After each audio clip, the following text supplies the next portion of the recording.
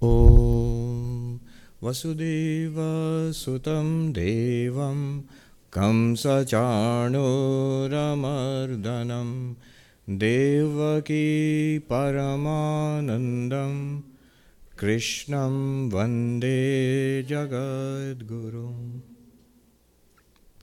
When just now I saw myself coming here with two books instead of the usual one, I was smiling because it reminded me of this monk, a very senior, very saintly old Swami who's passed recently, a few years back, Swami Mumukshanandaji.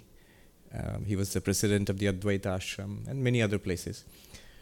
So the funny thing about him was that whenever he would go to give a talk, he would be so worried about misquoting or missing a reference. So all the things that he would want to say, for all the references from the different books, he would get all the books. In a cart? Well, not in a cart, but it would require another monk, an assistant monk, to bring all his books. And we as young monks, we would make fun of that. I remember sniggering at that.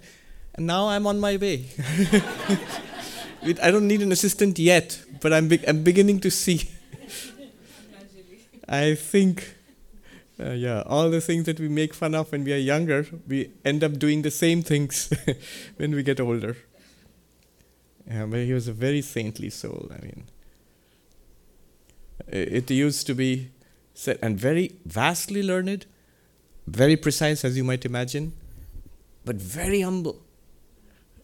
Again, it used to be said, I don't know how true it is, and we used to make fun of this, that he was so respectful of the senior monks, his seniors, that if he even received a telephone call from the general secretary or the vice president, he would stand up and receive the call. And not only that, it is rumored, I haven't seen this, he would take off his sandals because he's on holy ground. I mean, come on, the person doesn't even see you standing up or taking off his sandals, but for him... But this is so funny for us, but as time goes on, I'm touched. I'm like... I mean, I'm so many stories. I hardly saw him a few times only. I remember him he was the president of this ashram high in the mountains. It's called the Mayavati Ashram, Advaita Ashram. And once I was visiting, I was literally the junior most monk there. Not even a monk, I was a novice, I was a brahmachari. I was visiting, and there were many other monks and novices and guests, and there were cooks and workers. I remember when I was leaving that ashram, everybody is the famous Indian afternoon siesta. So I was leaving, nobody around, and I saw this old Swami, the head, the president of the entire organization. He was standing in the kitchen and he said, "Come here." And he was slicing an apple and making a little food packet to go for me. I said, "Swami, you don't have to do that." "You have to eat. You'll buy it from a shop. Why not take it from an ashram?" And he's doing it himself, slicing an apple.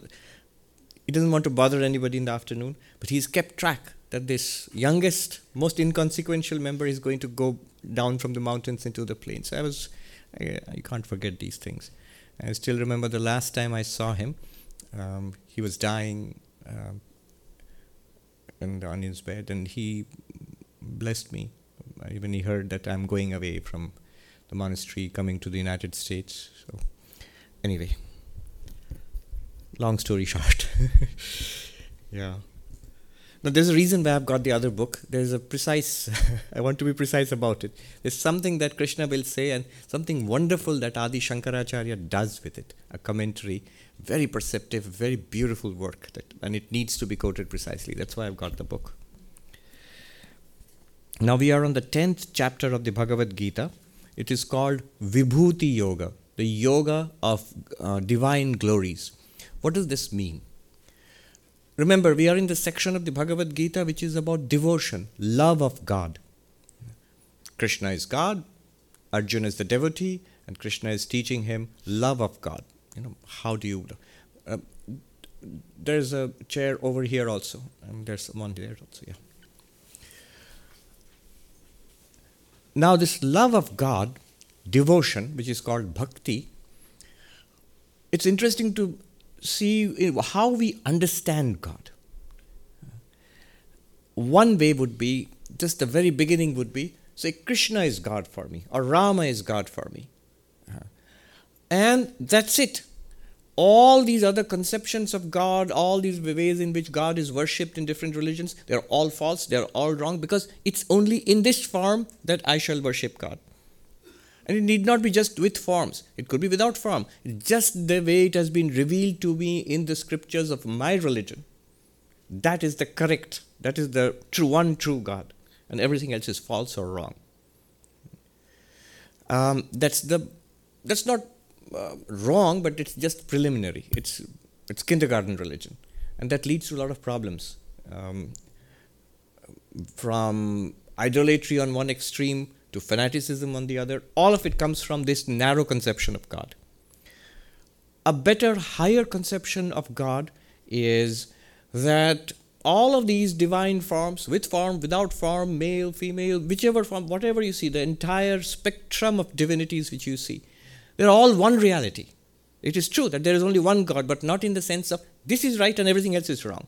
Rather, it is that one formless existence, consciousness, bliss, Satchidananda, the absolute reality which creates, preserves, and destroys this entire universe, the God of religion, can be experienced and has been experienced in different ways by mystics, spiritual seekers in different religions, different civilizations across the world. That's basically the Hindu understanding. Saguna Brahman, Brahman with attributes, can come in with form, and the form can be male forms, multiple male forms, female forms, without gender, human forms, non-human forms, elemental forms like sky and fire and so on, space. And it can be without forms also. All of that is correct, because that the formless can take many forms. If you fix it on one form, then it will clash with all other forms. This is the name. The name of my God is X, and the form in which he or she appears is this, Y. And then everything else must be wrong. In contrast to this, a formless, impersonal principle can be experienced in multiple forms, in multiple personalities. And all of them, they are all right. So the way I worship God, what I see here, and what I see in a Shiva temple, the Shiva Linga there, and what I see in a Krishna temple, the image of Krishna or the picture of Krishna, what I see in Durga Puja, what I'm seeing in a Christian church, everywhere for me it's the same reality in so many different ways. That's the advantage, and it prevents fanaticism also. Even further, Krishna starts at the next level, the third level. First level, one form, right? Everything else wrong. Second level, impersonal principle appearing in multiple forms in different religions, different traditions. All of it is actually one reality, not different gods. Third level, what about this universe? The one which we are directly experiencing all the time. The way God is understood in religion is that theistic religions understand God as the creator. The one common idea among Christians and Jews and Muslims and the theistic varieties of Hinduism is that God is the creator, preserver, at least the creator of the universe. In Hinduism, the whole thing, creator, preserver, destroyer of the entire universe. But then what is this universe? And here, in this 10th chapter, Krishna reveals that this universe is the glory of God. Vibhuti. It's the power, the glory, the magnificent. It's God shining forth, basically. How does that work? Krishna says that, notice, if you consider God to be the creator of this universe, God is the cause, the ultimate cause. And that is accepted by all theistic religions. There's an enormous amount of Christian theology, for example. God is the first cause, the unmoved mover, the first principle from which everything comes. Now Krishna says, if that is true, consider something like what is called a material cause.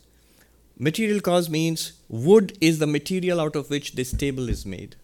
Water is the material out of which waves are made. Gold is the material out of which golden ornaments are made. If God is the material out of which the universe is made, what follows thereby? The material cause continues in the effect. Wood, which is the material cause of the table, is right here. It's not that the wood disappears and then the table comes. It's not that the gold disappears and then the ornament comes. No, the effect is then, what is an effect? The effect is just a name, a form, and a function. I shouldn't say just, it's a big thing. You give it a new name. It's a bracelet. Gold, the same gold, you're giving it a new name, it's a bracelet. You're giving it a new form, like this. And you're giving it a new function. You can put it on your wrist. So name, form, and function change, and that's what we really are interested in this world. You're all interested in names, forms, and functions. What is the underlying reality? The underlying reality of any effect is the material cause. The underlying reality of the universe is its material cause. What is the material cause of this universe? God.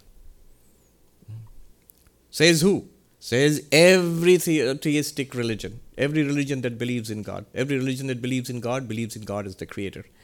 From Krishna's perspective, it's not that all the religions agree. They don't. Because there are theistic forms, theistic religions which stop at the second idea of God or even at the first idea of God. This is God, revealed to us by our scripture. That's it. Everything else is wrong.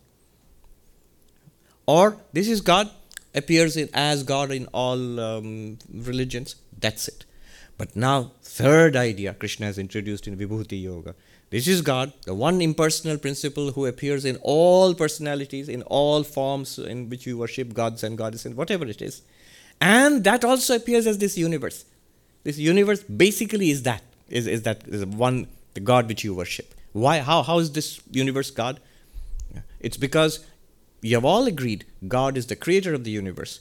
One way, the one idea of creation is, I don't want to get into the technicalities, it's called Satkaryavada, that the effect pre-existing as an unmanifest form in the cause.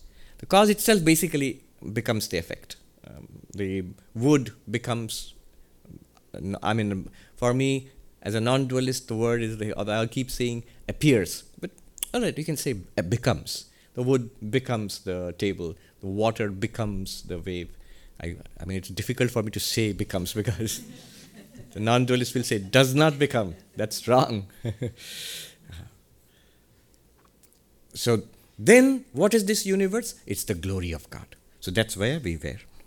The seventh verse, all these we have done. This is Vibhuti Yoga, the yoga of Vibhuti. And I'd gone into a deeper meaning of what yoga could mean, what Vibhuti could mean. Vibhuti means glory. Those who know, the seventh verse Krishna says, Yo vetti tattvata, the ones who know this in reality. What do you mean in reality? As I explained just now. Otherwise, the universe is a universe. Here's a man, here's a woman, where's God? Here's a table, there's a chair, where's God? But if you say that this is an effect, God is the creator, then God is the material cause, then in some sense this also must be God. There must be divinity present here, immanent. And so Swami Vivekananda said, we Hindus worship a transcendent, immanent God. A God who's beyond this universe, beyond time, space, causation, but also in and through everything that you experience.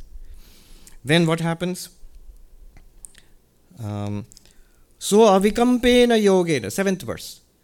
Yujyate natra samshaya. There's no doubt the one who understands this will worship, will practice, will be joined to me, joined to God, but by unshakable yoga, by an unshakable practice.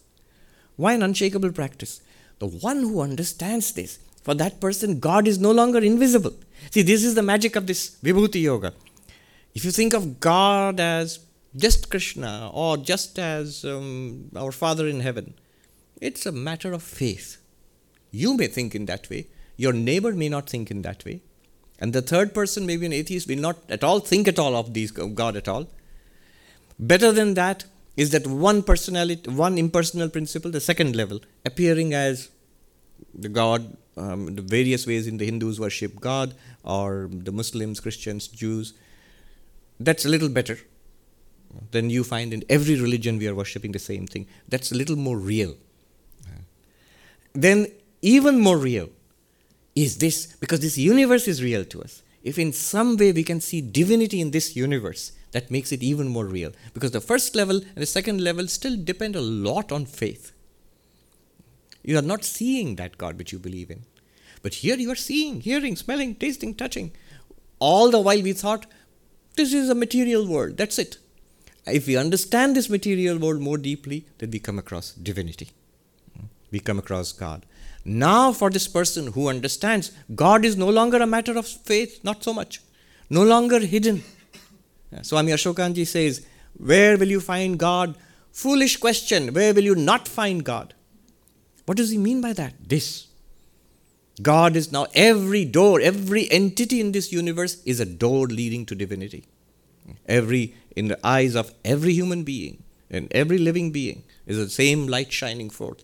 In every entity, there's the same God shining forth. You might say, that's very, very poetic, but how? I don't see anything shining forth here. Yeah.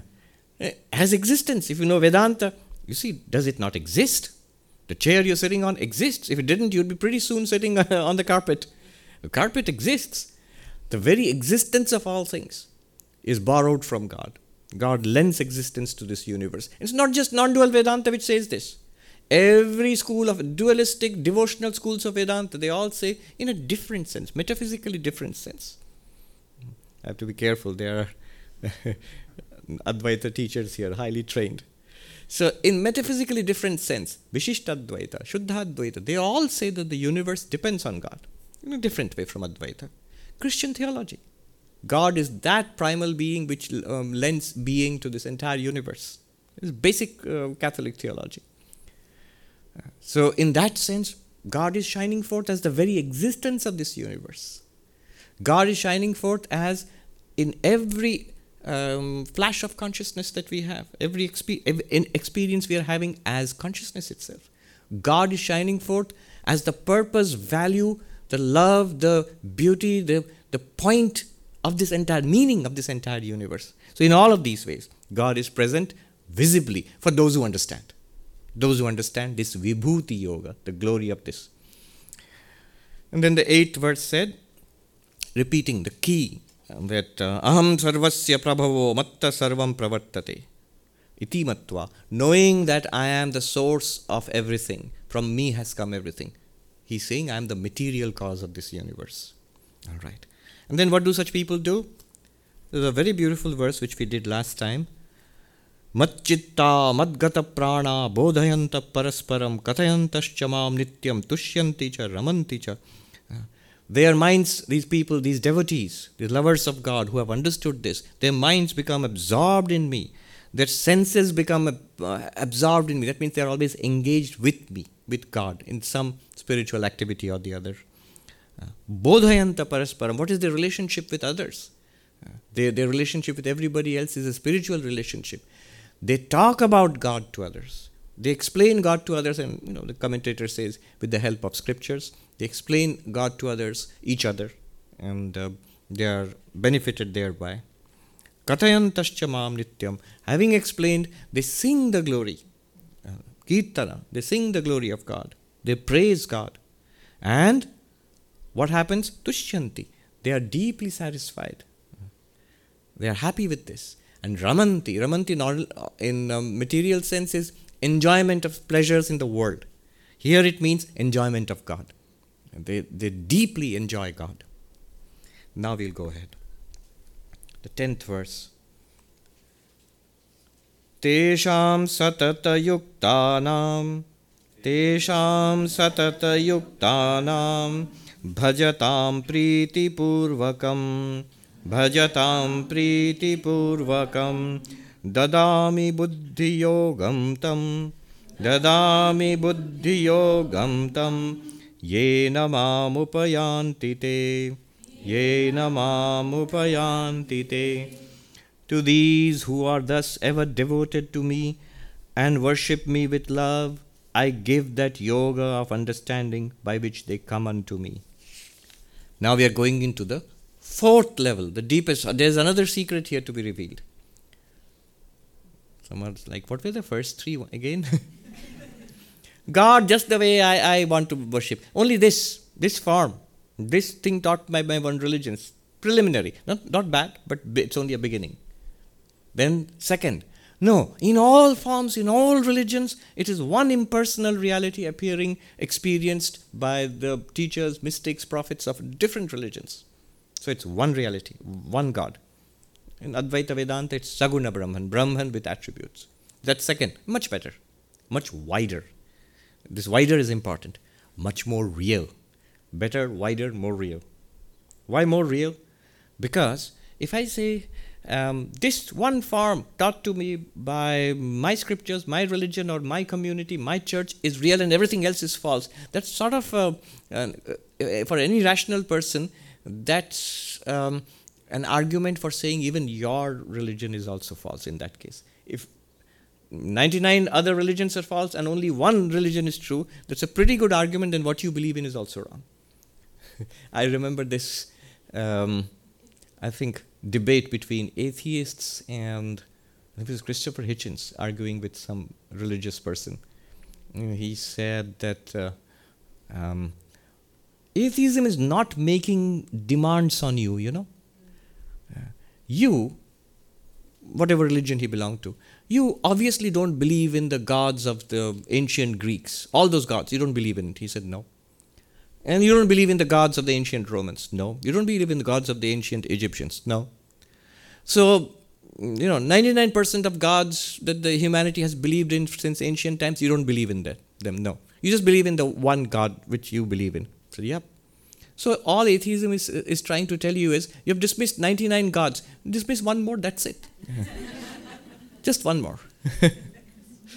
That's the problem with being narrow and fanatical. It's not real. It's illogical, and it's sort of obstinate and holding on to something that is indefensible. More real is that if I say the mystics, the great masters, prophets in different religions have all found this same God in different ways. Now, if there's something that has been replicated across the centuries, across civilizations, across religions, that should be taken more seriously. Even more real becomes this world which I consider to be real now, which I see, hear, smell, taste, touch, which I dwell in. If you now can show me that God you're talking about is here. This is what is this world actually. It's the glory of this God, vibhuti of this God, even more real then. Because this universe is real for me. So it becomes more real. And finally, the fourth one, which are we coming to, it is the best, most real, and the best, widest, and most real. We're coming to that now. Krishna says here, there is something more to be learned. These devotees who are ever engaged in my worship, in this form as the glory of the glorious universe, the divine glories in this universe, I will give them buddhi yoga, enlightenment, by which they will attain me. And we'll go like, wait a minute, this isn't enlightenment, seeing the glory of God in all this. This is great. But there's something more. There's something deeper. And he says, I will give. If you are engaged in worshipping God in this way, everywhere, your mind is expanded. Right? Instead of this one thing I'm worshipping, everywhere I see the divinity blazing forth. Again, I'm also simultaneously preparing a talk for Sunday where all this I'm saying is being cut to pieces.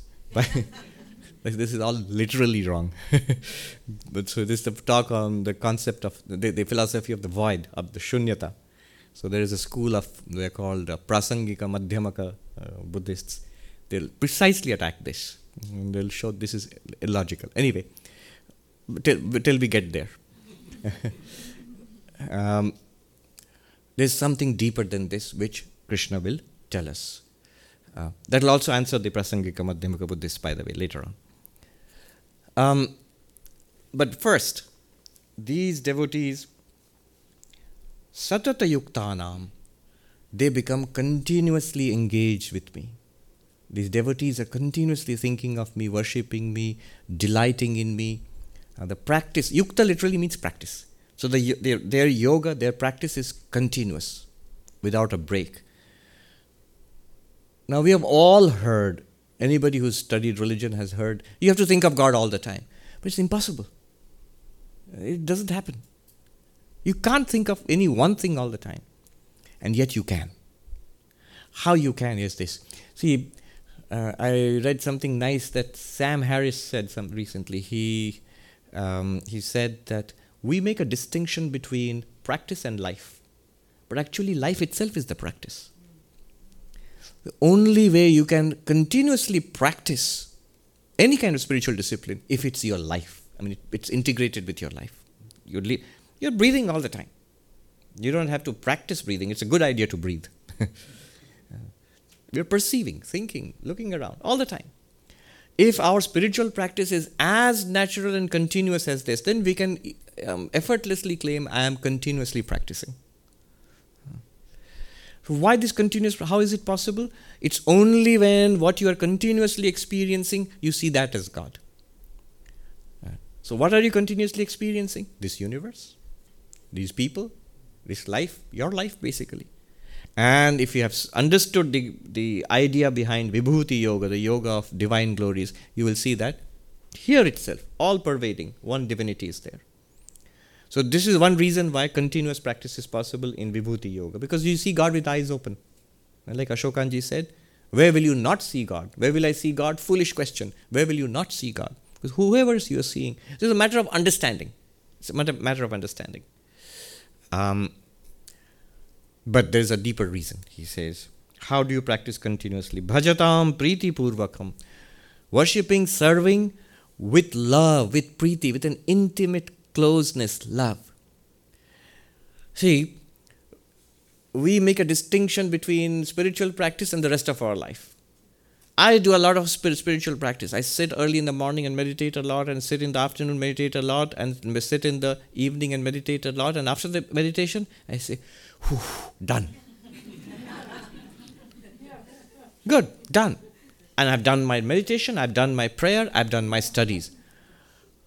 Awful, terrible. Because you're making it some kind of effort apart from the rest of your life.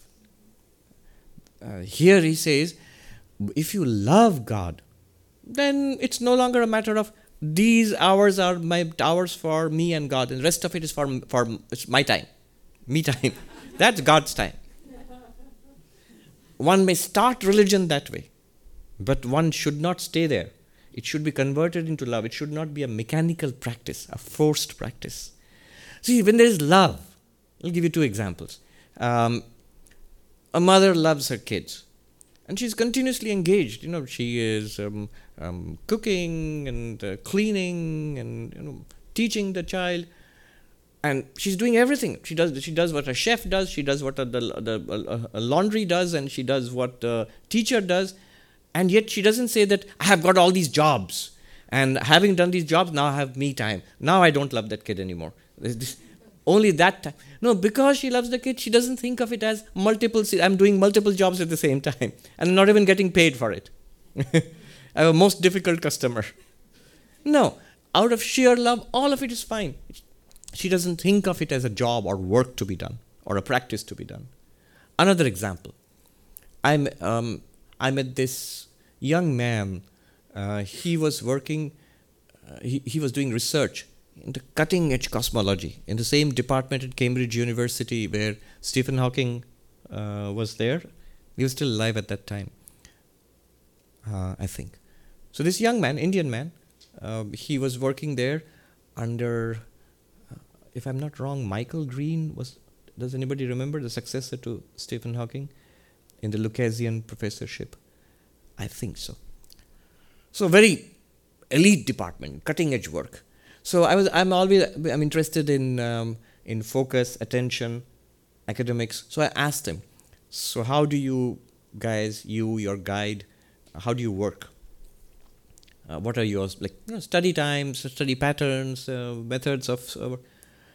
He said, I don't know how to answer that, because we are all the time at it. In the department, in the office, outside the office, when I actually spend 14 to 16 hours a day working in my little cubicle. But when I'm outside, it's not that I stopped working. When I'm eating, I'm taking my bicycle down to my where I stay, like a dorm.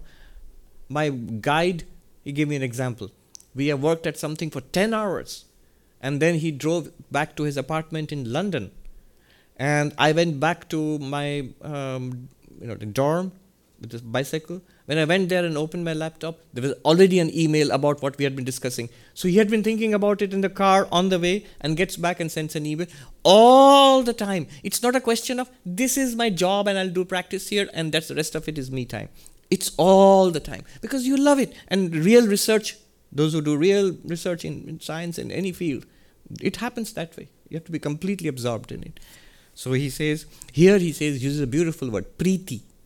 Preeti means love, a very intimate, sweet love, because of which God becomes the most important thing in your life. Then you won't want to do anything else at all. You'll think that's a waste of time, doing anything else. So to such devotees, such lovers of God, I will give them buddhi yoga, enlightenment. You know what the fourth one is going to be? It's going to be non-dual realization. So the most real, the widest, and the best, I think, it's going to come. A devotee, Swami Ramsukdas ji, who was a jnani and also a bhakta, devotee. He passed away a few years ago at the age of more than, I think, not few years ago, quite some time back, 20 years back, at the age of 102, 103. In his commentary, he says something interesting, because he's a devotee. He says, look at this, I give enlightenment. And he says, as a devotee, as a lover of God, you don't even want that. God gives it, and you say, all right, it's an optional, it's a topping. An extra add-on. I have got what I want, I have my Lord, and I have my love for my Lord, and I'm fulfilled. But the Lord thinks that I should be enlightened. I should have this non-dual realization. Fine, give it to me. So that's an interesting thing that Ramsukdas ji adds. That's a devotee's attitude. He says, look, notice, God says here, I give that to the devotee. All right. The next one. What is this enlightenment? It will come. And notice, this enlightenment, Krishna says, that is the one by which the devotee attains me. You really find the reality, God realization, enlightenment. That comes at that fourth stage. Because up to the third stage, there's some difference between you and the divinity. So I worship the divinity in this vast universe. So I'm this little person, and I'm a lover of God, and I find God everywhere, with eyes open, with eyes closed, everywhere. But it's still separate. 11th verse. Very beautiful and powerful verse. This is the point of this Vibhuti Yoga, the yoga of divine glories. Teshamevānukam pārtham aham ajñānajam tamaha nāśayāmyātmabhāvastho jnānadīpena bhāsvata. Just to bless them, I, residing in their intellect, destroy the darkness born of ignorance by the resplendent light of knowledge. So, just as a blessing to them, from my side, Krishna says, I reside where? Within them. Where? In their intellect, in their understanding. There is a breakthrough which comes. And Krishna says, it comes from me. It comes from God. It requires the grace of God. So this is sometimes committed non-dualists, they don't understand this. I'll read the books, I'll listen to the YouTube talks, and I'll do a little bit of meditation also. And I'll argue with each and every one I find. Then I'll be enlightened. No, you won't. It requires the special grace of God also, in addition to every practice. So he says, Tesham eva anukampartham. Out of sheer grace, I shall give them this breakthrough, this non-dual realization. And what Shankaracharya does with this, we will see a little later. That's why I got this book. But here he points out, it is out of grace. This is called in Hinduism Anugraha Shakti, the power of grace. God has a lot of powers. God is omnipotent. So God is, for example, so powerful that God creates this universe. God sustains this universe. And at the end of a cosmic cycle, God dissolves it. There's cosmic dissolution. God controls each and everything in this universe, so on. So every theistic religion considers God to be omnipotent, all-powerful. One of the powers of God, and especially useful to people like us who are spiritual seekers, is the power of grace. God has anugraha shakti, the power of grace by which we would not be able to really attain to this by our own efforts, this enlightenment and freedom. God makes it possible for us. That bit which we can't do. And this is understood across all theistic religions. This is one of the most important, I might say, quote unquote, functions of God, to liberate all of us. That's what God loves doing. There's a beautiful story of the Divine Mother as a little girl. In India, boys and girls fly kites. So there's a little girl flying kites. And the kites are all tied by the strings, and she holds the strings. And the kites there are millions of kites in the sky. And this is the most extraordinary little girl. She holds the strings of all of them. All of us. Once in a while, one of the strings snaps and the kite goes free into the vastness of space. Is she upset that the kite is lost? No. She's delighted. It's a beautiful description in the song that she jumps up and down, clapping her hands in delight. Like, bravo, well done. The rest are still in samsara. She's in charge. But once in a while, she lets one go. So that is the description of grace. The whole idea, the entire basic idea in Christian theology of original sin and redemption and the Savior is basically this. That's the core idea. That there's some extraordinary grace which comes without which we just can't do it. Maybe some great sages could do it. Once in a while, once in a million, once in a billion. But the rest of us who are seeking, we try and we find it very difficult. And the difficulty is not God's doing, it's our doing. We have made a mess over many, many lifetimes. And now it's very difficult to break out. So we need a little bit of a help, a little push, a little grace, a little consideration, little writing off cosmic debts. We can't pay it. We need a presidential write-off. And then we get freedom. So that's the anukampa. That is, anukampa means out of grace or just unconditional blessings. Lord doesn't want anything in return. Then what does he do? This is the greatest blessing that the Lord can give. Everything is the Lord's blessing. But this is the greatest, the final blessing, which sets us free. Aham ajnanajam tama. This tama means darkness, the deep darkness of samsara. You say, with what darkness? I'm pretty happy, it's all well lit. We are in Manhattan. This is 21st century, everything is fine. It isn't. We just don't know. We are in deep darkness, and that comes from ajnana. Ajnana means ignorance. Ignorance of the real nature of who am I, what is God, what is this universe, we don't know. So that darkness is dispelled when the ignorance is dispelled. Ignorance is dispelled when knowledge comes, when enlightenment comes. And that Krishna says, I nashayami, I destroy that darkness. How? By destroying that ignorance. How? By lighting the lamp of knowledge. He says the bright, the blazing lamp of knowledge. Where is it lit? In our minds, in our intellects.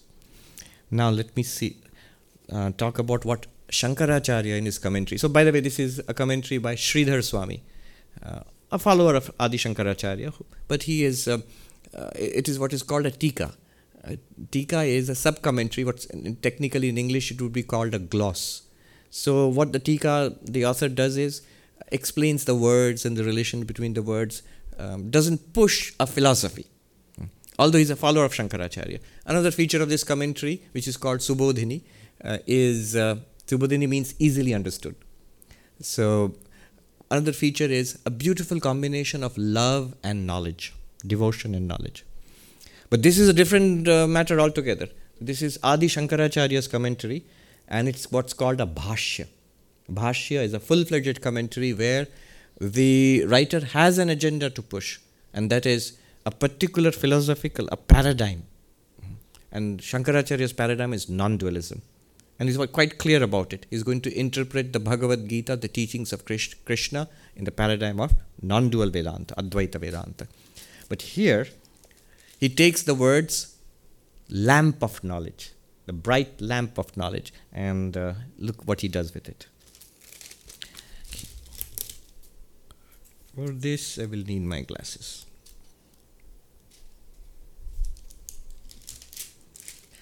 He says, Jnanadipena. It's one sentence. He writes really long sentences. So, Jnanadipena viveka pratyaya rupena. Don't worry, I'll explain. Jnanadipena viveka pratyaya rupena bhakti prasada sneha abhishiktena madbhavana abhinivesha vata iritena brahmacharyadi sadhana samskaravat prajnavartina viraktantakarnadharena vishaya vyavritta chitta raga dvesha akalushita nivata apavarakasteena nitya pravritya ekagra dhyana janita samyak darshana bhasvata jnanadipena ityarthaha. He's explaining one word, the lamp of knowledge. What does he mean by the lamp of knowledge? He says, it is viveka pratyaya rupena. Most packed term if there was one. Viveka, the ability to discriminate, analyze, to see through. See, the world and God are appearing to us together. Didn't Krishna say, all these are my divine glories? I am the material cause of everything. The material cause continues in the effect, just as the wood continues in the table, water in the wave. I, God, continue in this universe. And yet, the problem is, for us, we don't see it. If I say wood and table, you all understand. See, look at this, and I'm showing you a table. You say, yeah, we are seeing a table. See, look at this, I'm showing you the wood. You say, yes, Swami, I understand what the wood is. I'm showing you the same thing, but you understand it when I say it's wood. You understand it when I say it's table. However, when I say God continues in this world which He has created or projected, we'll say, well, I understand it intellectually, but I still see the same thing, the world. Notice here I'm showing you the same thing. You see it as a table and you see it as wood also. There's no problem. Here, when we see this world, we see it as a world, and we should be able to see it as God also. But we can't. We can't. If you could, you're enlightened. Congratulations. But you can't. God, the divinity and this world are coming together, mixed together. Viveka is that faculty, is that capacity, that insight, which in every experience allows us to distinguish what is name, form and function, what is Maya, and what is Brahman, which is the underlying reality. That is called Viveka, from which the name Vivekananda has come. It is the basis of non-dual Vedanta. You don't have to get a new experience. In every experience, God is revealed, your inner divinity is revealed, or you can call it, if you don't like the God term, Brahman. The ultimate reality is revealed all the time. It's an open secret. In every experience, things exist. The very existence of things. See, if we don't know what that means, it might sound like an awfully abstract philosophical term. The very existence of things. I know, Swami, things exist. Here is a flower vase, here are flowers, I also know in some sense each of them exists, and you will say it's the existence of everything, but it still sounds pretty vague. To the enlightened one, it's not at all vague. It's the most obvious thing. If somebody says to you, I understand that the table is made of wood and the chair is made of wood and it's wood alone which is the altar. But I see a table and a chair and an altar. This wood you're talking about sounds very theoretical to me. You'll laugh. You will say it's all that there is. In fact, compared to the wood, the table is theoretical. Compared to the wood, the altar is theoretical. It's a real substance here. To the enlightened one, what you're calling a world and universe is theoretical. It's impractical. It's conjured up by your minds. Or the Buddhists would say it's emptiness. So, it is revealed in every experience, and that requires viveka. How do you do that viveka? All of Advaita Vedanta gives us various techniques. The 3 states of waking, dreaming, deep sleep, and the 4th turiya, or drigdrishya viveka, you see, the seer and the seen. So many different techniques, multiple ways. You'll be led to basically the same thing. All of it is packed into one word, viveka pratyaya rupena. What is that lamp of knowledge, that light which is shining? It is the viveka pratyaya. Pratyaya means the understanding, insight, the breakthrough, which comes from viveka, which comes from this analysis. Then, see, this is the beauty of it. He takes the lamp example, metaphor very seriously. So the flame is viveka pratyaya. Then, bhakti prasada sneha abhishaktena. It is drenched in, dipped in. So the lamp has oil, which burns. So it is dipped in the bhakti, the oil of bhakti, or even more precise, bhakti prasada. Because of your deep love for God, there is a corresponding return from God. What is the return? Grace, prasada. That is the oil in which your mind is dipped. The lamp, that's the oil which it burns. What a beautiful word, bhakti prasada. I'm just now reminded of this. One of the most learned monks, but non-dualist, from whom I learned most of my Advaita Vedanta, one of my masters in the monastery. He's a very senior monk now, so I won't take his name. But one thing that really touched me, here is this vastly learned, very incredibly austere. I mean, it was when we were novices, we discovered that all his life he had been sleeping on the floor. We all had beds. He used to sleep on the floor. And it's in our, when we were his students as young novices, a group of us went, literally caught him and dragged him out of his room. Another group got a cot into the room and made a bed and then forced him. From that time, he's been lying on the bed. So that kind of austere. In that monastery, everybody gets up at 3:40 a.m. And that's late and lazy for him.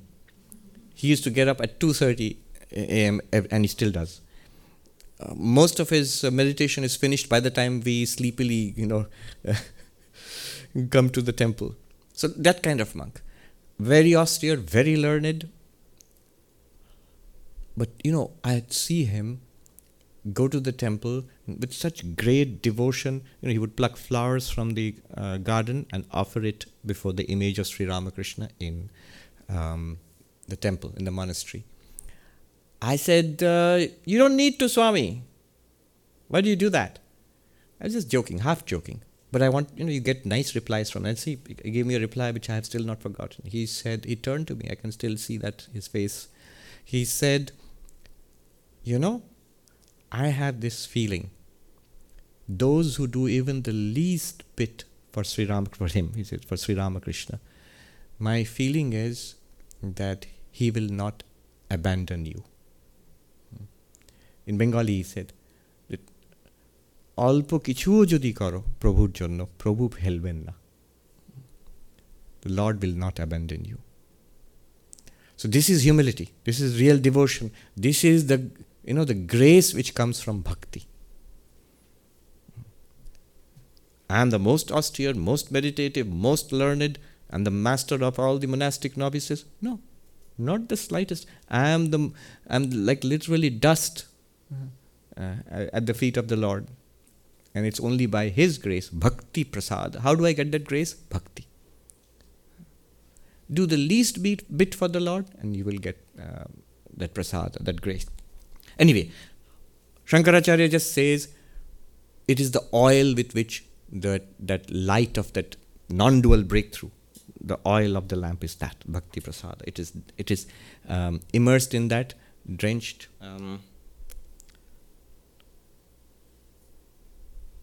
Yes.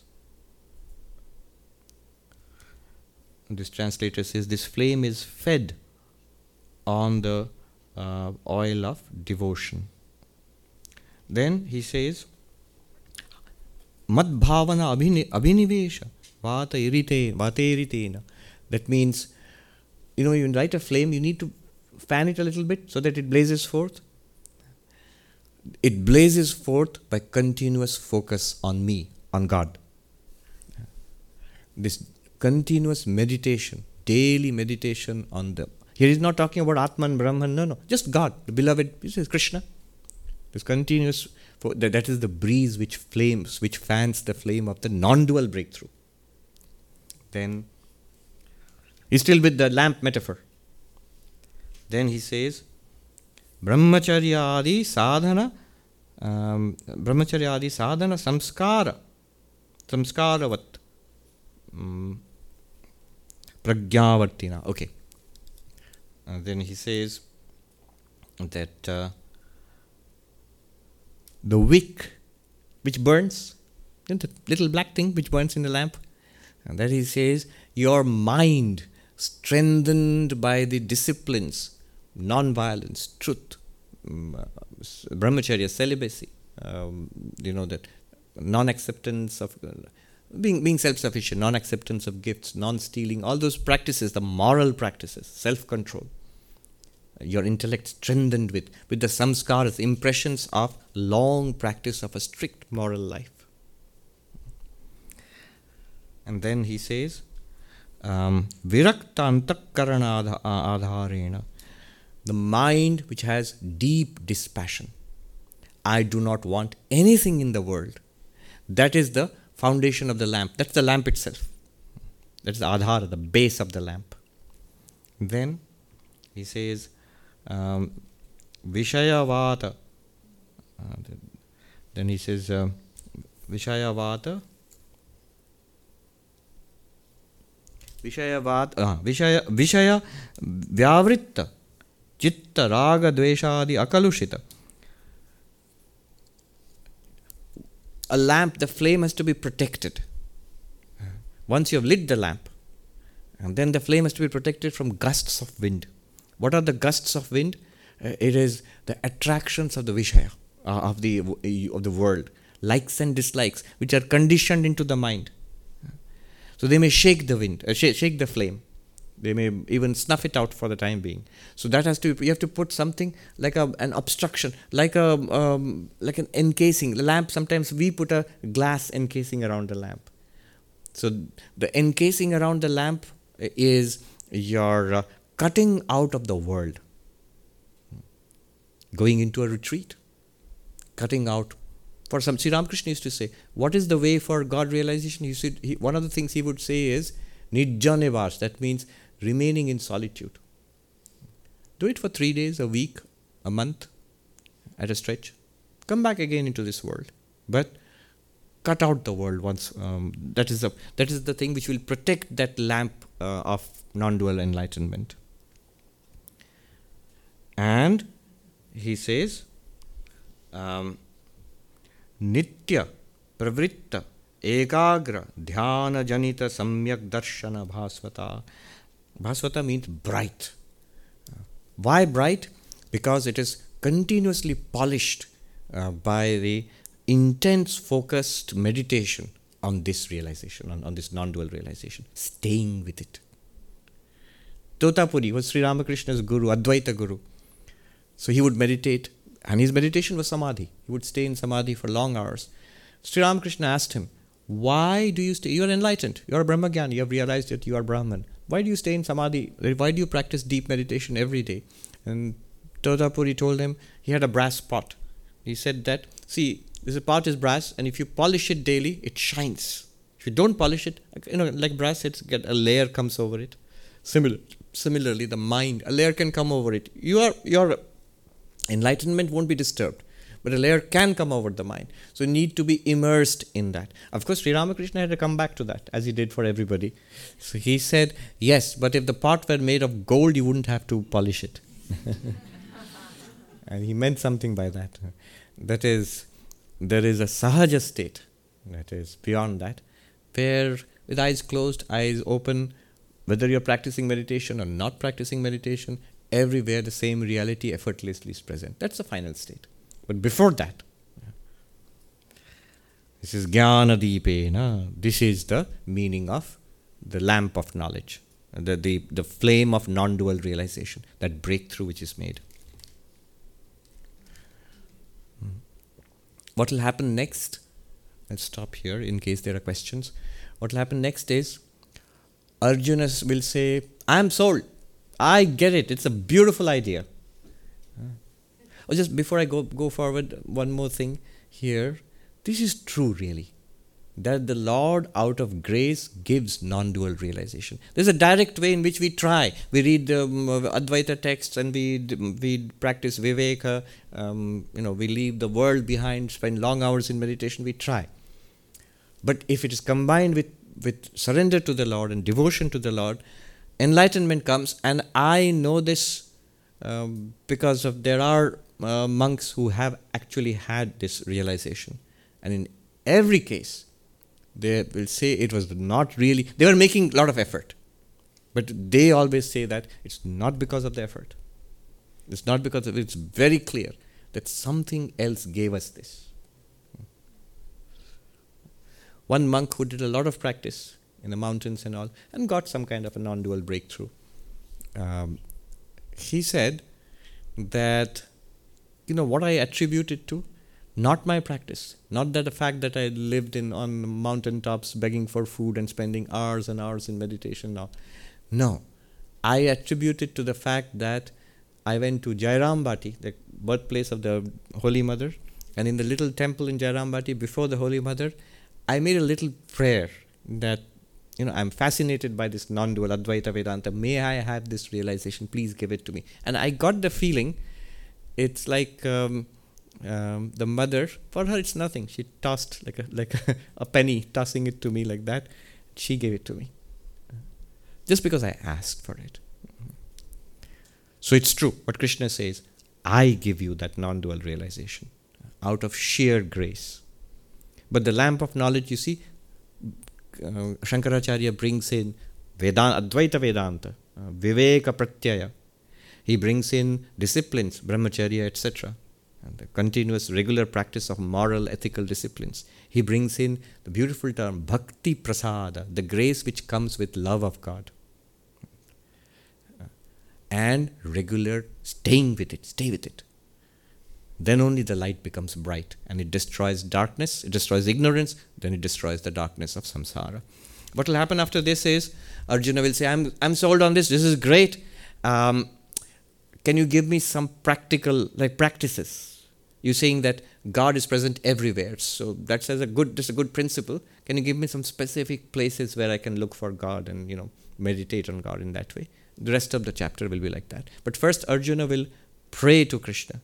It's such ecstatic terms, beautiful prayer.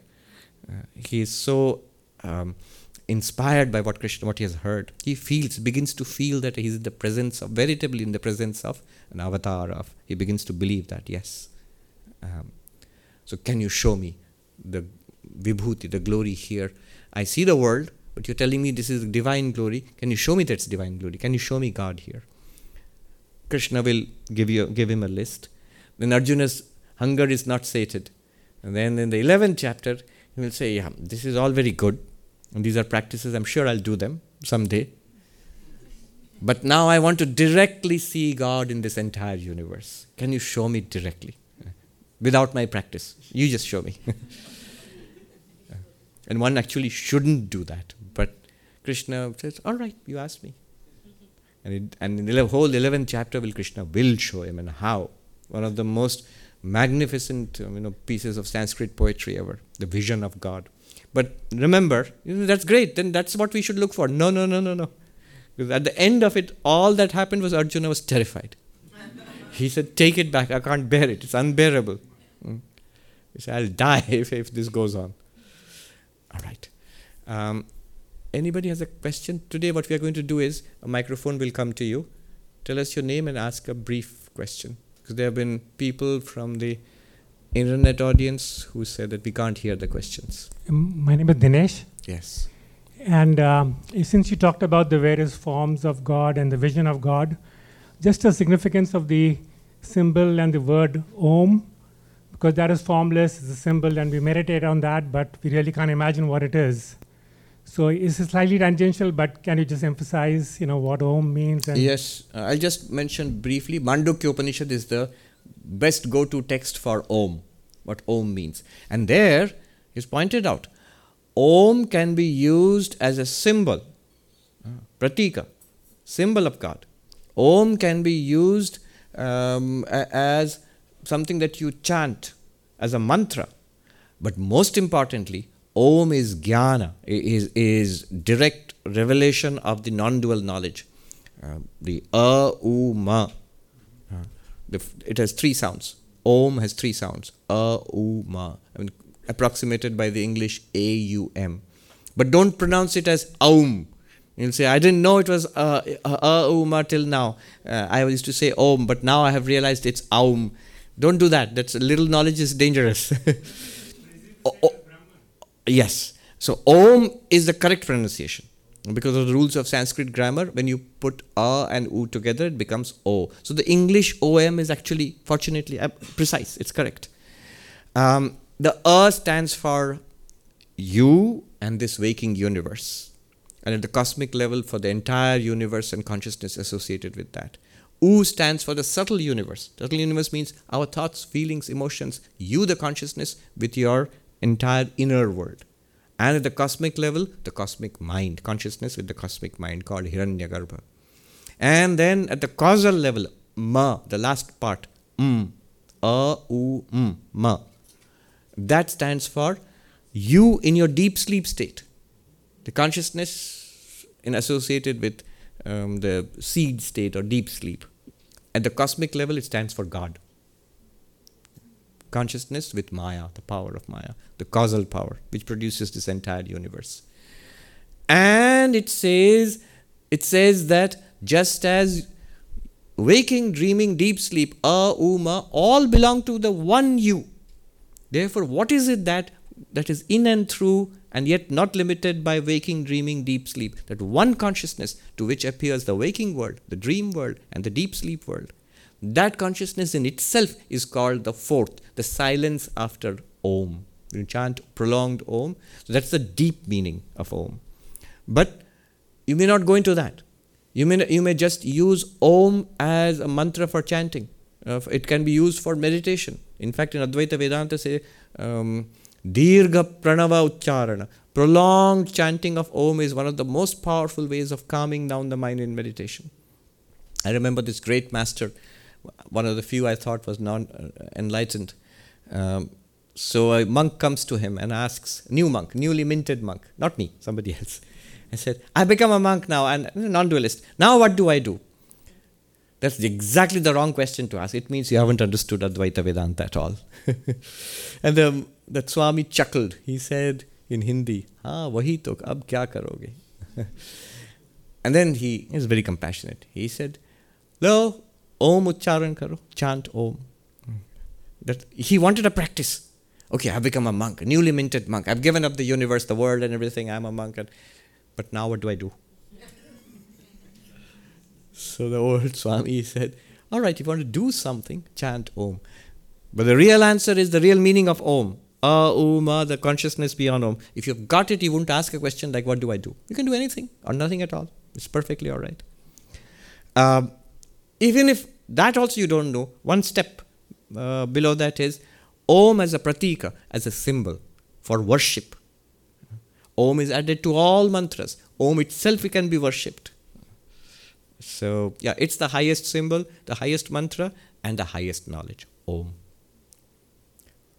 And by the way, it's equally important in Hinduism, in Buddhism, if I'm not wrong, Jainism and Sikhism, definitely. The highest reality in Sikhism is Ek Omkar, one Om. So next question. Please tell us your name and ask a brief question. Can you hear me? Yeah. Thank you. My name is Sanjeev Yajnik. First of all, it's wonderful to be here. I've been following you from Dallas, and this is the first time I'm here. So thank you very much. I'm going to be in Dallas in September. There's going to be a retreat. There is a Vedanta center in Dallas, Fort Worth area. So I'll be there for 3 days. Anyway, so if you can come. Do you also go to Washington, D.C.? I do, yes. Okay. Once in a while. That'd be awesome. So my question is, in the Gita, generally when people talk about the Gita, they say that Krishna says, meditate unto me, Krishna. You're talking about Advaita Vedanta, Yes. which is Brahman. Yes. Is Krishna at that point pointing to himself as Brahman? Mhm. So, Yeah. so is Krishna Brahman? One way would be you devote Krishna is clearly saying, be devoted to me. That's perfectly all right. Now, if I think Krishna is that charioteer of Arjuna in the battlefield of Kurukshetra, so that's one form. That's the first stage I talked about. Krishna explains, or I talked about the first way of looking at God, exclusively in that particular form. That's not wrong, because that's the literal interpretation of what Krishna said. But then you'll have to leave out a lot of other things. Krishna is going into so much of deeper philosophy. So Krishna can't just be the charioteer of Arjuna, just be that avatar there. So the next higher level is Krishna is Saguna Brahman, Ishvara, the one impersonal God who is worshipped as Krishna, as Rama, as Vishnu, as Devi, as Ganesha, Kartikeya, the Father in heaven, Allah. Every theistic God is an approximation to that one impersonal principle. That's what Krishna means. Then even further, what he's saying in Vibhuti Yoga, look at this universe. This universe is also Krishna in a sense that if Krishna is the material cause of this entire universe, then Krishna must be in everything as the material cause of the universe. And then finally is what you mentioned, Advaita Vedanta. He says, I'll give you Buddhi Yoga. You will say, what gives you the right to say that Buddhi Yoga is... he says Buddhi Yoga. He doesn't say, I will tell you Advaita Vedanta or Aham Brahmasmi. So what gives you the right to say Buddhi Yoga is the Advaitic knowledge? Well, I'm using Shankaracharya's commentary, Bhashya. So ultimately it is the non-dual realization. A devotee may not want that. The devotee may just want, I want to eat sugar, taste sugar, not become sugar. Yeah. I want to love Krishna. I don't want to be one with Krishna. That also is possible. That's fine too. Any more? One or two more we can take. Yes. Tell us your name and ask the question. Pranam Swamiji. My name is Nalini Kant. Is it audible? Is it on? Pranam Swamiji. Yes. My name is Nalini Kant. First time here, I am from Atlanta. So, as I understood, after every thing, finally the grace is required for the enlightenment. In family life, when most of others are purely into devotional path, how to harmonize when someone is more interested in Vedantic study and all, as a family, how to progress towards that?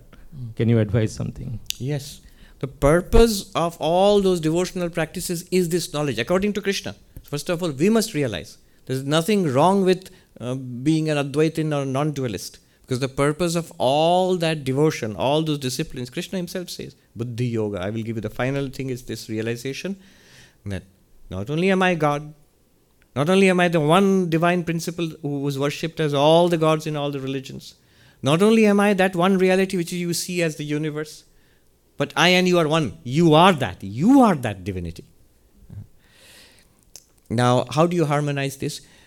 Harmony is a good word. You should not try to force them into your way of looking at it, and they should not. You should not allow them to be to overwhelm you with pujas and rituals and all. No, I remember this gentleman who was initiated by Swami Bhuteshanandaji.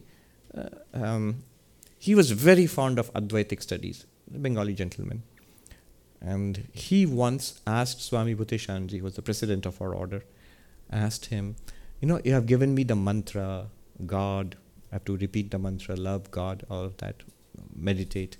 But I'm more pulled towards this non-dual knowledge, Advaita Vedanta. And I feel a little guilty about that. And the Bhuteshanji says, in Bengali, he said, Eitai to darkar, this is what is necessary.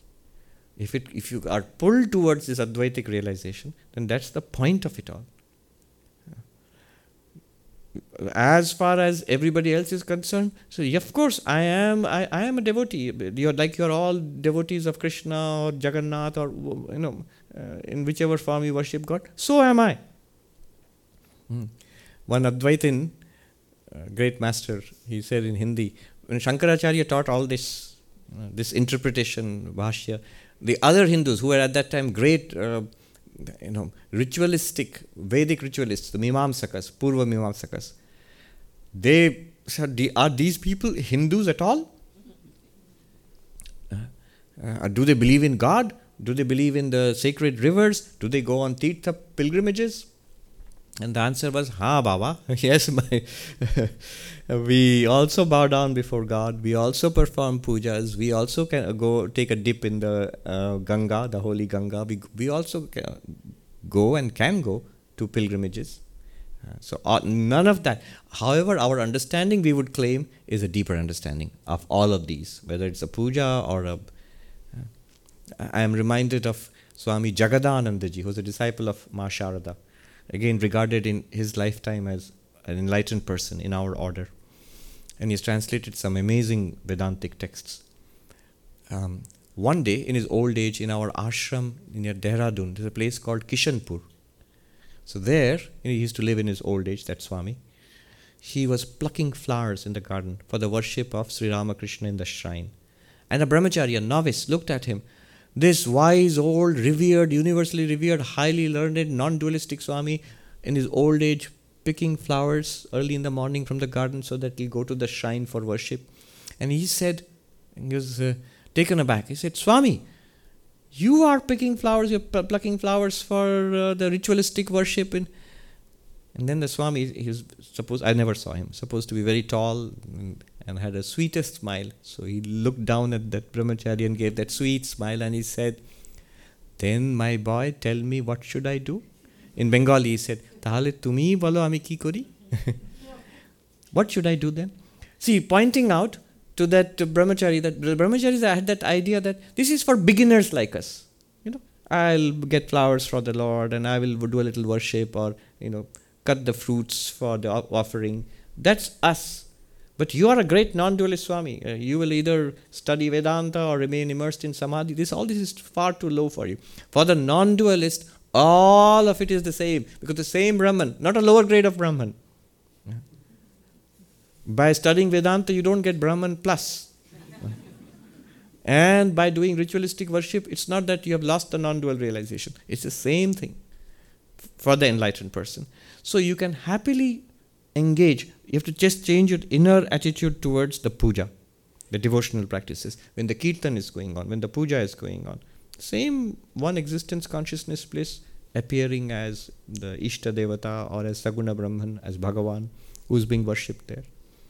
Having said that, stick to your Advaitic. I'll end with something which others might find offensive, but an Advaitic teacher said, having got the higher, don't go back to the lower. He is quite unapologetic about it. And he told a story. The story is this. Hanuman, when he went to Lanka, the court of the king Ravana, he's on a mission for the Lord Rama. And then it was his Ravana's son Indrajit who had the Brahmastra, the mightiest divine weapon, and he could use it just once. Some such story is there, and he used it to knock out Hanuman. So Hanuman and Brahmastra, the divine weapon, the greatest weapon of the gods, comes to Hanuman. He says, actually I can't do anything to you, but would you please become unconscious, because otherwise it's a question of prestige, I am the latest product of, from the latest smart cruise missile stealth and whatnot. I know it won't work, but could you please? And so he says, I will, for the prestige of Brahma, I will fall unconscious. So Hanuman falls unconscious. And the Rakshasas, the demons, capture him. Now the demons, being demons, they were a little suspicious. They said, this mighty Hanuman, he is lying unconscious.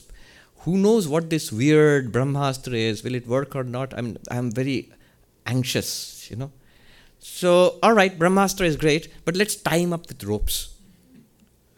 Just in case. So they tied him up with ropes. Hanuman, they tied him up with ropes. The Brahmastra was mightily insulted. So, what?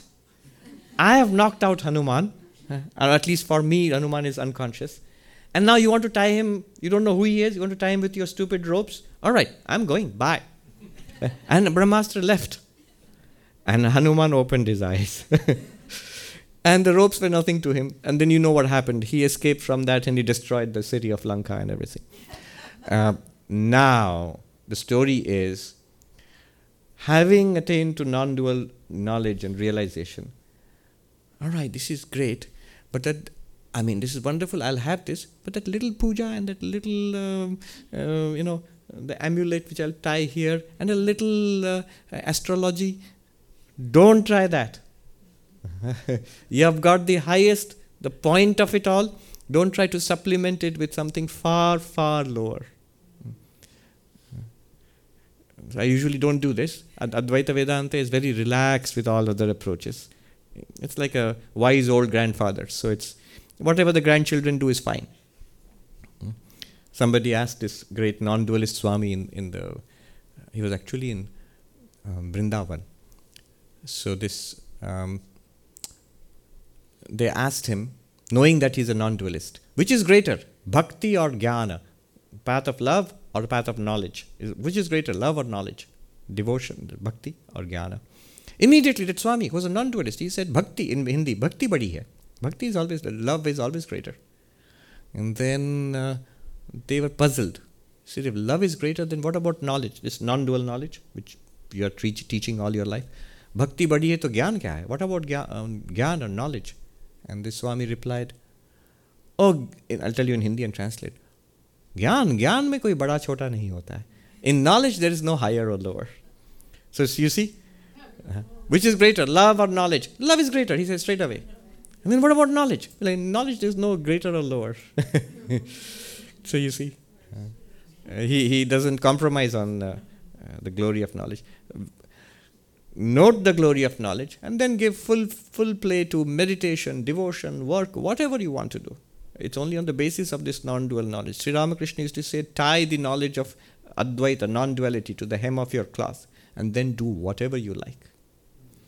Om Shanti Shanti Shanti Harihi Om Tat Sat Shri Ramakrishna Arpanamastu.